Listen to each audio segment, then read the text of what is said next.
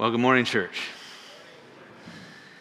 I've got a friend named Alec Millen, and he's just a big bear of a man. He's at least as tall as Jesse. Maybe you might even have an inch or two on you, brother.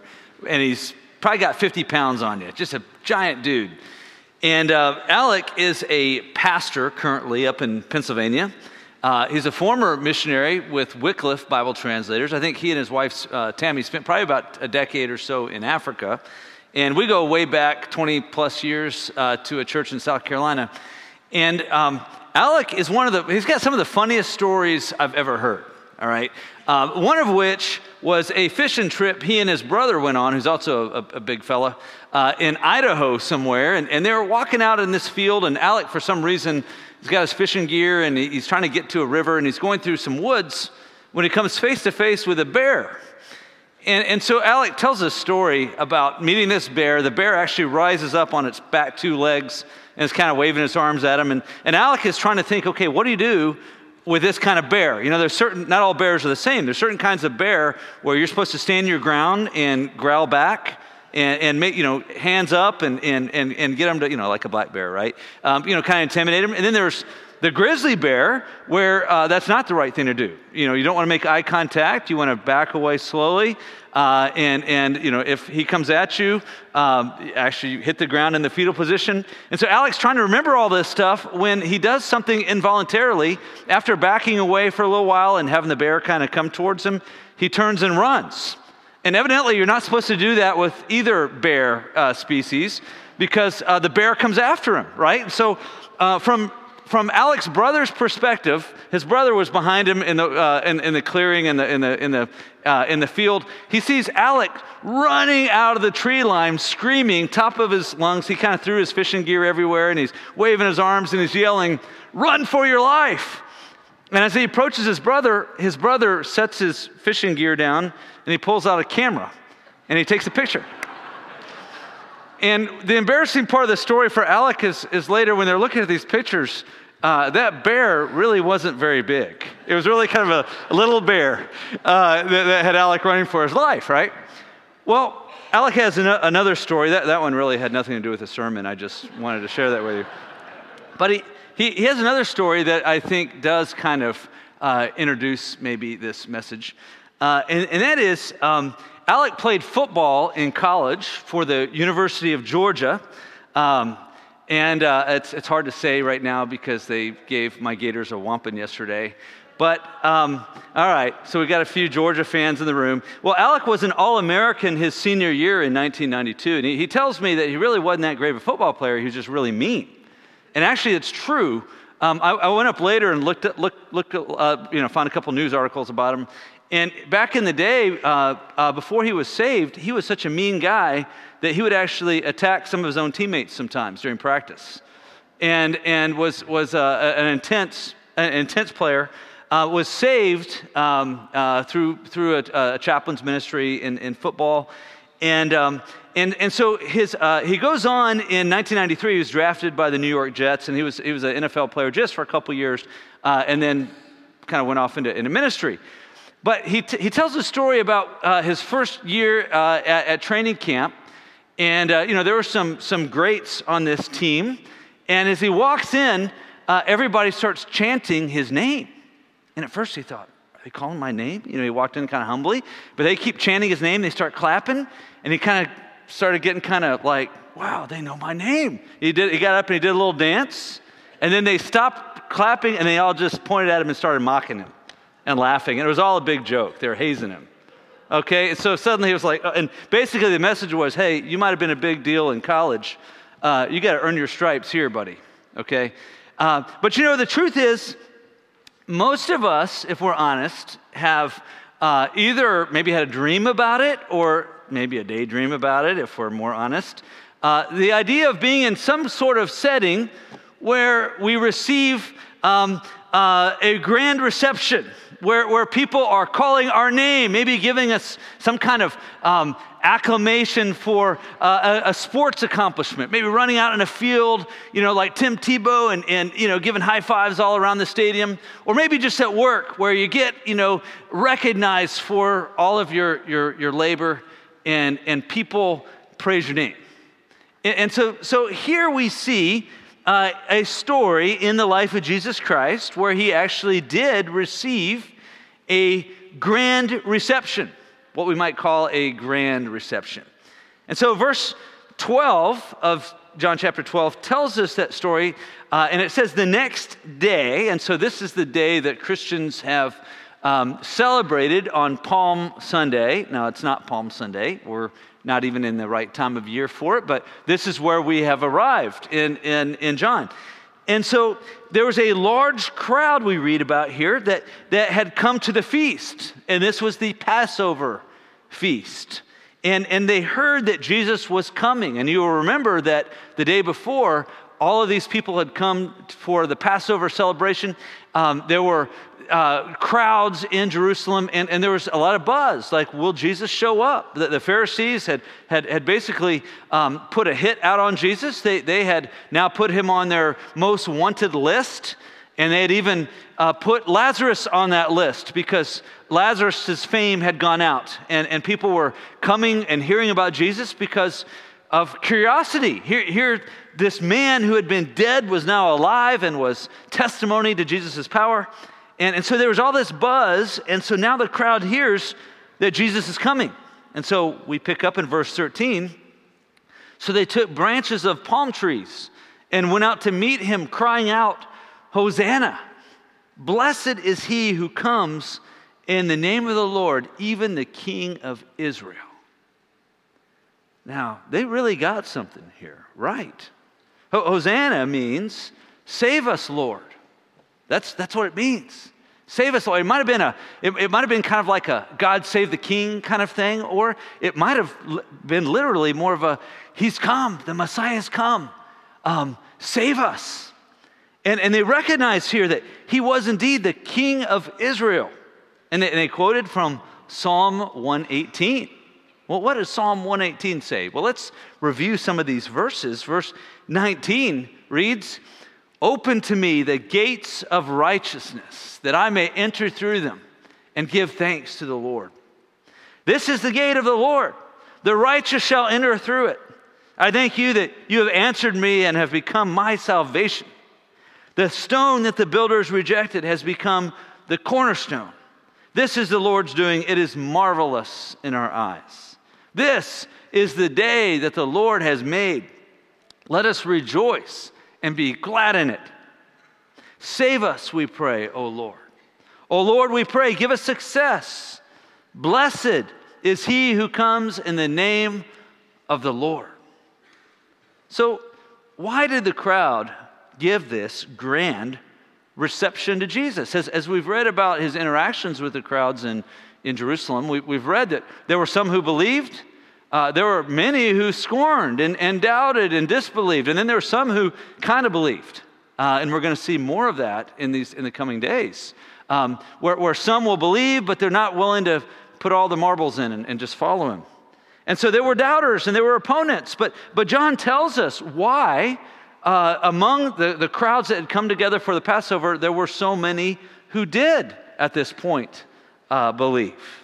And so he tells us in verse 16, he says, his disciples did not yet understand these things at first, but when Jesus was glorified, then they remembered that these things had been written about him and had been done to him. So at this point, hey, they're just kind of going with it, right? But the crowd that had been with him when he called Lazarus out of the tomb and raised him from the dead continued to bear witness. The reason why the crowd went to meet him was they had heard that he had done this sign. And we've seen in John a number of signs, but the grand sign that Jesus performed was raising a dead man back to life. A man who had been dead for days and was really dead, back to life. And there was a crowd that had seen that. And that crowd is out there telling others. And Lazarus is walking around. And so there were a lot of people who were there and ready to receive Jesus as their Messiah, as their hero, and to come behind him. But then Jesus did something a little bit unexpected. And that brings us to the second point of our sermon this morning. That's different expectations. In his moment of glory, you might think that Jesus would have mounted a great white steed, kind of like Alexander the Great, riding into a conquered city on his favorite war horse, Bucephalus. But instead, what does Jesus do? He mounts a little donkey for what Christians call, the triumphal entry. Not exactly what you'd expect. Truly not what the Jewish people expected. So let's look at this a little more closely. What is Jesus doing here by riding a donkey into Jerusalem? Well, verse 14 says, "And Jesus found a young donkey and sat on it." Now we need to remember that this was not an afterthought of Jesus, right? It wasn't his only option. Well, I need something to ride on, and here's a little donkey, I'm going to jump on that. This was intentional. It was premeditated. Matthew chapter 21 actually gives us the backstory of how Jesus instructed his disciples to go and find a certain donkey. So this was Jesus' intention. This was how he was going to do it. And we read in Matthew chapter 21's account, verse 6, that the disciples went and did as Jesus had directed them. They brought this donkey and the colt, and they put their cloaks on it, and he sat on them. Now, I don't think that his disciples yet fully grasped the significance of the donkey, but hey, they went with it. They were just kind of going with what he said. And as the buzz grew and the crowds grew, they honored him as their triumphant king. And so we read in Matthew's account of 21 verse 8, most of the crowd spread their cloaks on the road. And that's something Matthew tells us that John doesn't. So they were actually putting their coats down on the road for the donkey to actually walk on. And others cut branches, that's these palm branches, from the trees and spread them out on the road. And the crowds that went before him and that followed him were shouting, "Hosanna to the Son of David. Blessed is he who comes in the name of the Lord. Hosanna in the highest." Well, John, back to his account, explains to us the significance of the donkey by quoting from the Old Testament prophet, Zechariah, in verse 14. "Just as it is written, 'Fear not, daughter of Zion. Behold, your king is coming, sitting on a donkey's colt.'" And so let's look at that and think about that for a little bit.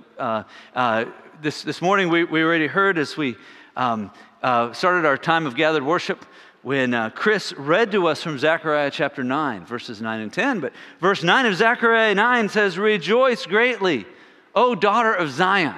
Shout aloud, O daughter of Jerusalem.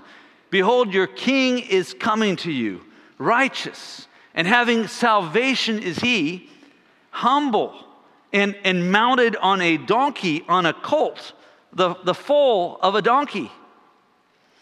Jesus indeed was the Messiah, but instead of mounting a war horse, he mounted a humble animal of peace. That is, the donkey.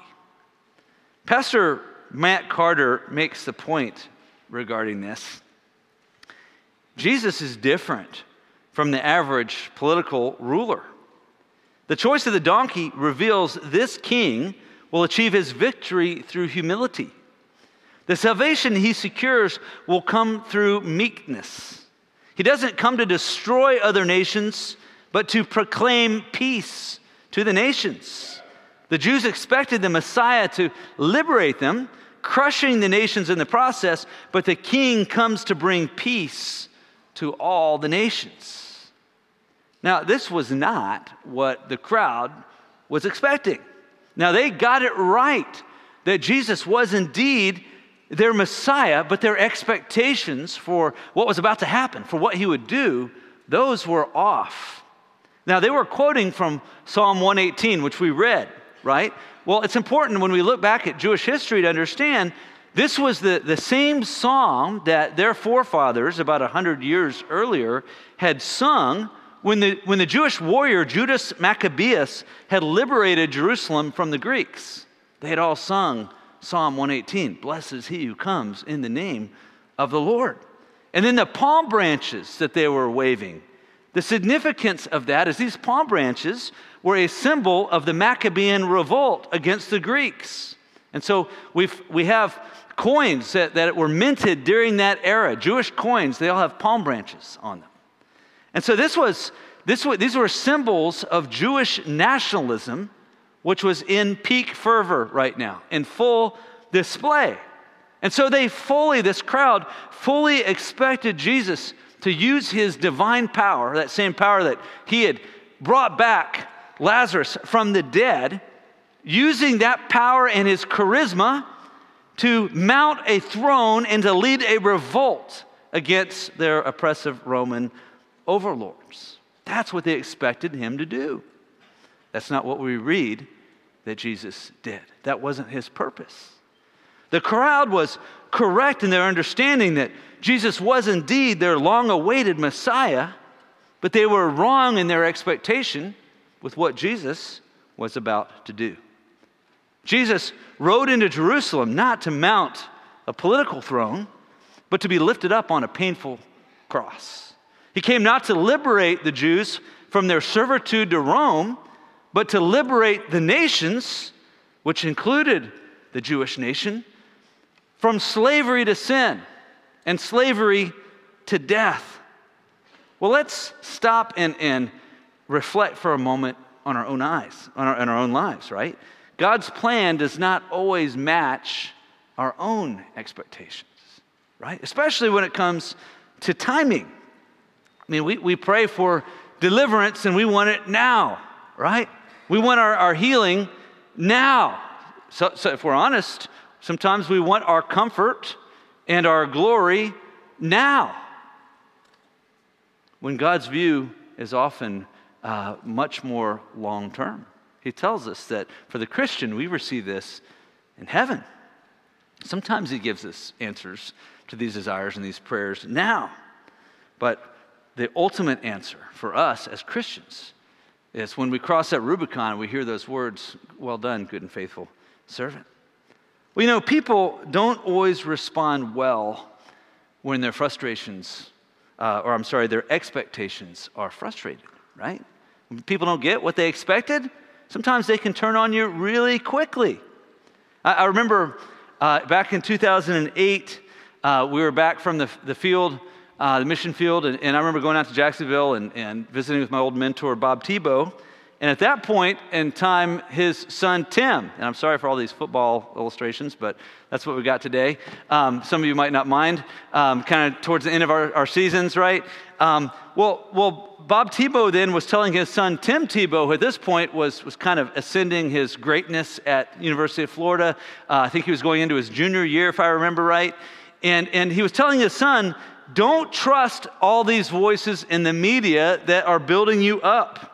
Because the very same voices and people who are building you up the strongest will be the first and the loudest and the most vociferous to tear you down when you don't meet their expectations, when you don't do things the way they want you to do them. And so many in that crowd who initially welcomed Jesus, crying out, "Hosanna, blessed is he who comes in the name of the Lord," 5 days later, we're going to be a part of another crowd shouting, "Crucify him." We humans can be fickle, can't we? A guy named Charles Weed wrote a poem comparing Jesus Christ with Alexander the Great. And I came across this poem this week. I'm not sure I'd ever seen it before. But it's called "The Conquerors." And I'll read it for you. Jesus and Alexander died at 33. One lived and died for self. One died for you and me. The Greek died on a throne. The Jew died on a cross. One's life a triumph seemed, the other but a loss. One led vast armies forth, the other walked alone. One shed a whole world's blood, the other gave his own. Jesus and Alexander died at 33. One died in Babylon and one on Calvary. One gained all for himself and one himself he gave. One conquered every throne, the other every grave. When died the Greek, forever fell his throne of swords. But Jesus died to live forever, Lord of lords. Jesus and Alexander died at 33. The Greek made all men slaves. The Jew made all men free. Now I'm going to stop him for a moment. And I think it's important to note, I think he's speaking a little bit hyperbolic, right? Not every single human on earth became a slave of Alexander, although many did. Jesus Christ died for all who trust in him. And that's important to remember. Those who bow their knee before him and give him their hearts in faith, those men and women are made free. One built a throne on blood, the other built on love. The one was born of earth, the other from above. One won all this earth to lose all earth and heaven. The other gave up all, that all to him be given. The Greek forever died, the Jew forever lives. He loses all who gets and wins all things who gives. We're talking about two kingdoms. God's ways are not always ours. But this was all a part of God's plan. And that's the third point this morning, our final point. We're going to spend a little bit of time here. God's plan for the world. God's plan for the world. Back in Genesis chapter 49, we read a prophecy that was given over Judah, the man from whom the tribe was born. And we read, "The scepter shall not depart from Judah, nor the ruler's staff from between his feet, until tribute comes to him, and to him shall be the obedience of the peoples. Binding his foal to the vine and his donkey's colt to the choice vine, he has washed his garments in wine and his vesture in the blood of grapes."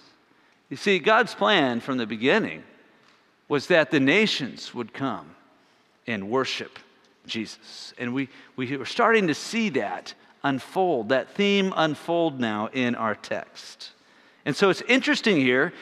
You've probably noted already that John loves irony, right? And he shows how sometimes wicked things, wicked statements, even like Caiaphas's, if you remember a couple sermons ago, what was used by the Holy Spirit, right, to prophesy what Jesus would do for the nation, and not only the nation of Israel, but for all among the nations who repent and put their trust in Jesus. And so here we see something like that happening again in verse 19, where the Pharisees see this huge crowd, and here they are trying to stamp Jesus out, right? They're jealous. They're jealous of losing their power, their political power.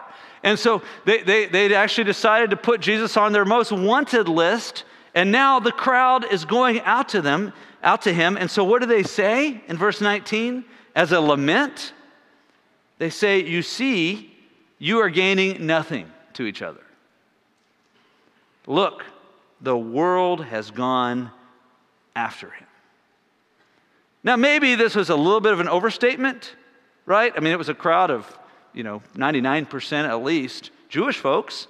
But they say, the world has gone after him. We are losing. Our strategies of wickedness are coming to nothing here.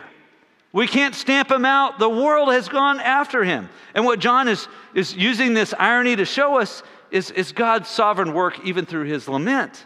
Because in the next two verses, which is part of our text for next week, we see this beginning to happen. But I'll go ahead and preview it. Verse 20 says, "Now among those who went up to worship at the feast were some Greeks." You might think, well, who are these?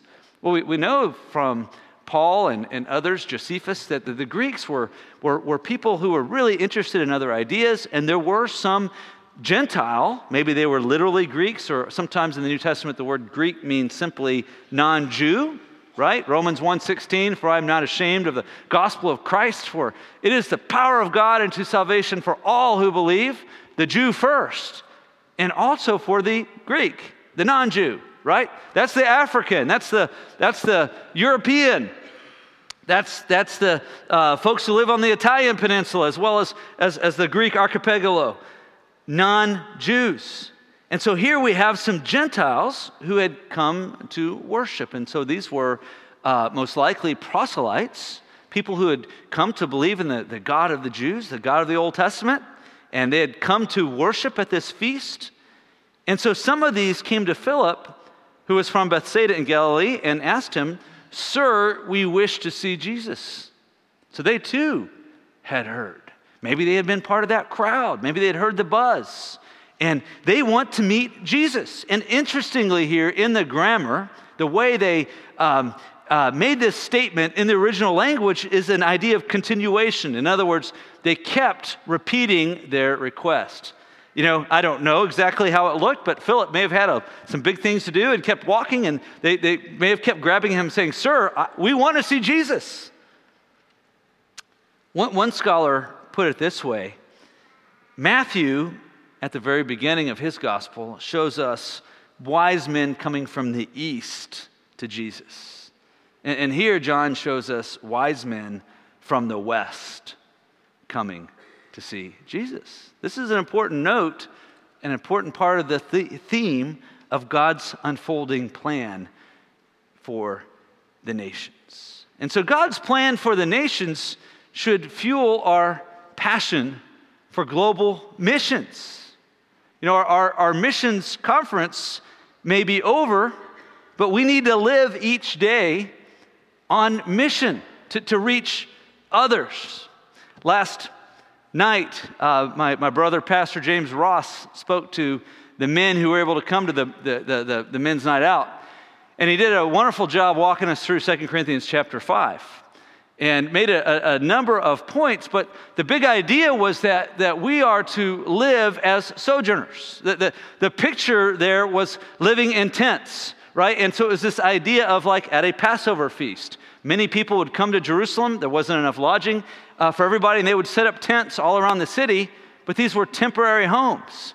And so the idea being, we need to be living for the eternal city. Our destination, our home, our identity is in heaven. We shouldn't put too much stock in our comfort now. In fact, and he ends with Jim Elliot's quote, right? He is no fool who gives what he cannot keep to gain what he cannot lose. That's how we should live. But as we walk through this life, we need to remember that everyone else we meet has an eternal destiny as well. And therefore, we are to be ambassadors for Christ. And James talked about the importance of walking around it, and even when we're at the store, maybe you have a list in your mind and things to do, seeing souls in need, souls who are lost, not just what we want to get done or what we want to get out of someone. So living on mission means that when you are at Walmart or Publix, and maybe you see someone from a different country, a different nationality, maybe it's someone with a little bindi on their forehead, and you recognize, wait a minute, they're not from these parts, right? This is a South Asian, maybe someone from a Hindu background, or maybe you see a woman with her head covered, and you recognize, hey, there's a Muslim right here in Niceville or in Destin, right? Or maybe you see a Jewish family. And let me just tell you right now, these days, I hope if you do see a family and it's clear that they are Jewish, man, what a hard time. What a time of grief they're going through now. I hope you'll go talk to them and just tell them that you're praying for them right now, that you love them. But I hope you'll do that for all folks that you meet who come from different parts. And not give in to the temptation to be territorial and to think, hey, these people don't belong here. Be a world Christian and pray for their soul. Look for an opportunity to be friendly and recognize God has brought them here in His providence.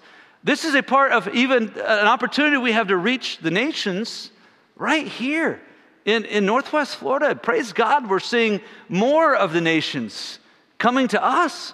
It's an opportunity to live on mission right now, right here.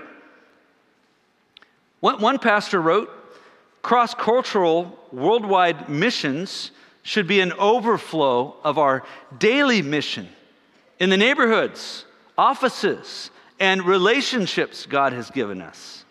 Our mantra should be, quote, I will go where I can, send others to go where I can't, and pray diligently for the gospel to be fruitful in both places.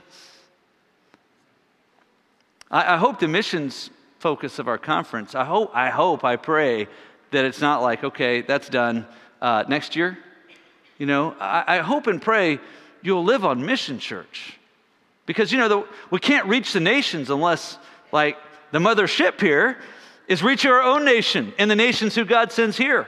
We've got to encourage our sent ones and model it right here, exactly what we want them to be doing out there.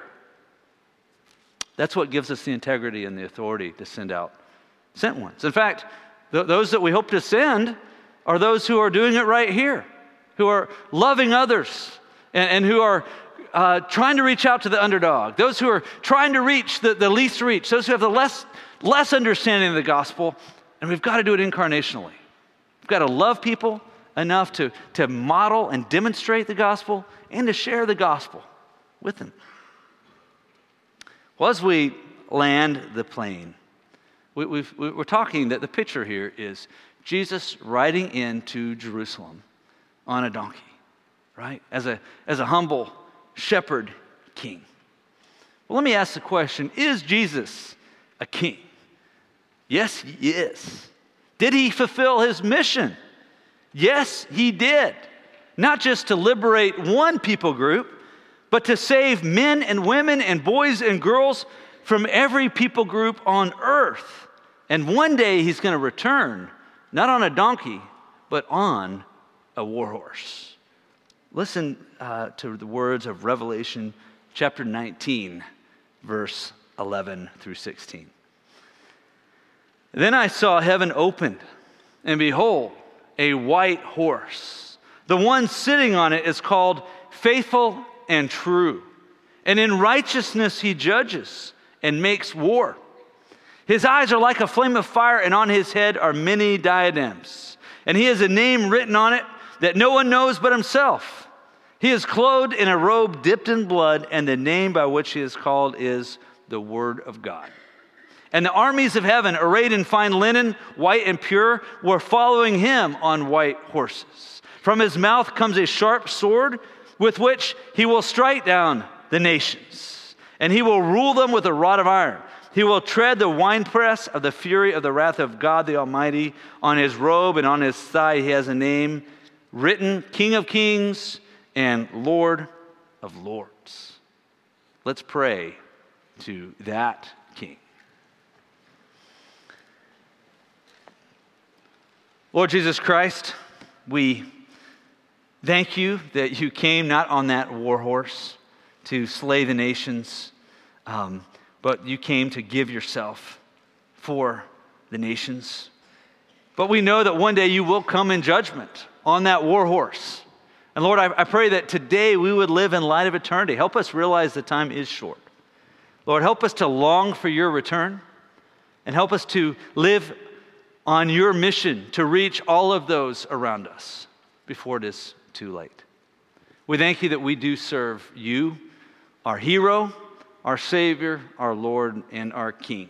And I pray in your great name, amen.